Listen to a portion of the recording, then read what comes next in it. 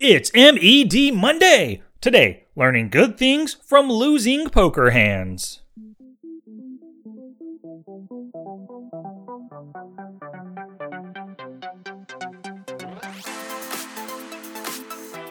Everybody studies on Monday! So welcome to the 44th Minimum Effective Dose Monday episode. I've got a really good one today, poker mindset related. The article is called Seriously Good Losing, and it was written by my buddy Mark Warner over there at ExceptionalPoker.com. The article was published just a few weeks ago, November 21st, 2018, and I am telling you, it is a good one. So we're going to dive into it really soon, but after I read the article to you, I'm going to give you two different things. The first is the minimum effective dose idea. Now, this is the critical concept that you must take away and apply to your poker game and to your studies. The second thing I'll give you is the minimum effective dose action. That is the one thing that you must do this week to step into action and boost your poker to the next level. So let's get right to it. Some words of wisdom from Mark Warner. And if you feel like I feel, come on. Wow, come on. Woo. Let's get it on. Seriously good losing. Here's a quote from Bill Gates. It's fine to celebrate success, but it's more important to heed the lessons of failure. Now for the article. If you've paid attention even a little bit to this blog, you know that there are two ways to win a poker hand. Showdown the best hand at the river, or get everyone else to fold before you get to showdown. But there's a flip side to winning poker hands. Losing them. There are three fundamental means by which we can lose a poker hand. Number one, bad beats.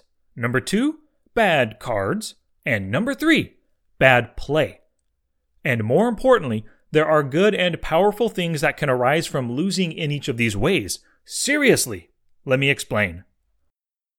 Number one, losing by bad beat. The definition of a bad beat is a hand in which you get your money in well ahead, but then the bad guy gets lucky somehow and wins. These are also frequently called suckouts. At the time they happen to you, you know exactly why this is so. They suck.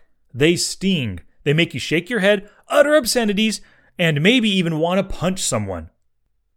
You have pocket aces. The villain has king-queen offsuit. All the money goes into the middle pre-flop. You're an 87% favorite to win the hand. But then the bad guy goes runner for two pair, and your aces go up in flames. Congratulations, you've just suffered a bad beat. You should be happy. And yes, I am serious. Remember, the results of an individual poker hand do not matter. We call this RDM, for results don't matter. What does matter in a poker hand is whether you make good decisions or not. What matters is whether you get your money in good or whether you fold correctly. In the example above, the villain clearly made a big mistake getting all of his money in pre-flop with king-queen offsuit against your pocket aces. You, in contrast, clearly made an excellent decision. That's all you can do in poker. Make good decisions over and over again. If you do this, I promise you that you'll make a ton of money at this game. And yes, I also promise you that you'll occasionally lose to ugly suckouts. And at the moment one of these bad beats happens, you may feel that you suffered an injustice. Okay, fine. Let that moment come and go. Then I want you to remember something vitally important. You played the hand correctly. You did everything you were supposed to do. Daniel Negreanu himself could not have played the hand any better than you. In the long run, you've won. Smile! You've had a bad beat. It may sting a bit, but it really is a good thing. It's literal proof that you are playing the game well. Number two, losing by bad cards. Sometimes in poker, we get dealt a really strong hand, but our opponent gets an even stronger one. For example, you might look down and see pocket kings pre-flop. We manage to get all our money into the middle pre-flop. We turn over our hand, only to discover the bad guy has pocket aces. The flop, turn, and river don't help, and we lose. This, my friends, is known as a cooler. Neither opponent made a mistake in the hand. In fact, we both played our hands correctly. We just got unlucky to run into rockets when we held kings. That's poker, my friend. Embrace the loss. It's a good thing. And yes, once again, I'm serious. Losing via a cooler means absolutely nothing to your bankroll in the long run. It's just part of the long-term nature of poker. The next time you will have pocket aces, and the other guy, he will have pocket kings, and you'll win the pot. You'll make no money, and you'll lose no money over time because of coolers. All the times you flop a set that loses to a bigger set will be offset by the reverse situation in the future. All the coolers in poker even out eventually. They add and subtract exactly a big fat 0 from your bankroll. 0, nada, zip, null, nothing. Coolers are meaningless in the long run to your bankroll. Every time you lose or win with a cooler, take a moment to remind yourself that individual results mean nothing to you. You're a machine, impervious to the vagaries of short-run luck. What matters, what only matters, is that you played your hand optimally and that you made good decisions. Coolers are the reminder of how poker works and of how consistent winners win. Number 3, losing by bad play. Now we come to the third and worst way to lose a poker hand, bad play.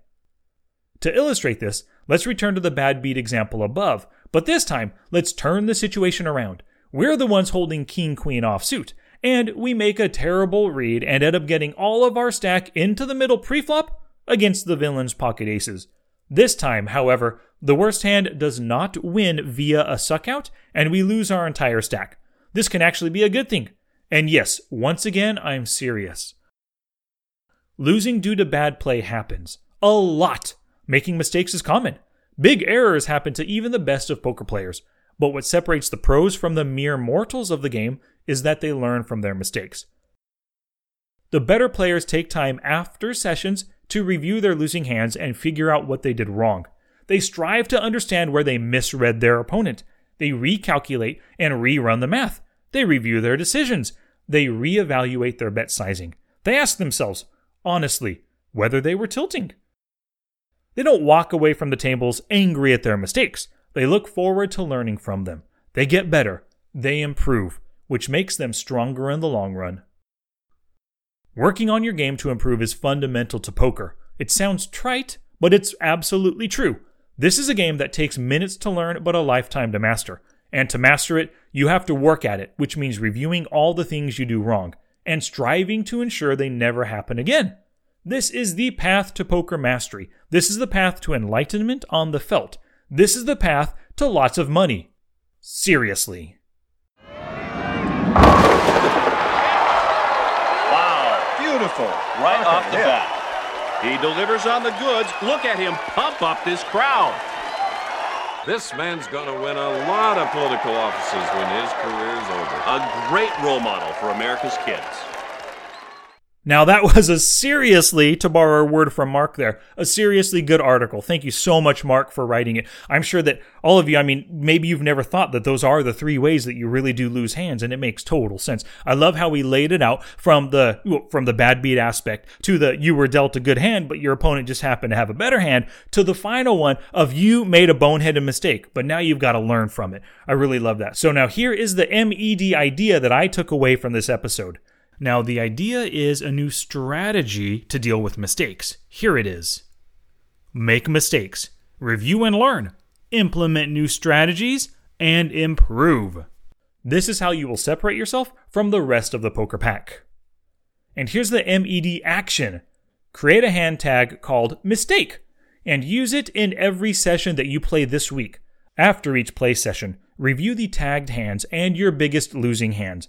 Make a record of the mistakes you made with the number of instances. The mistake that you made most frequently will be the focus of your next play session.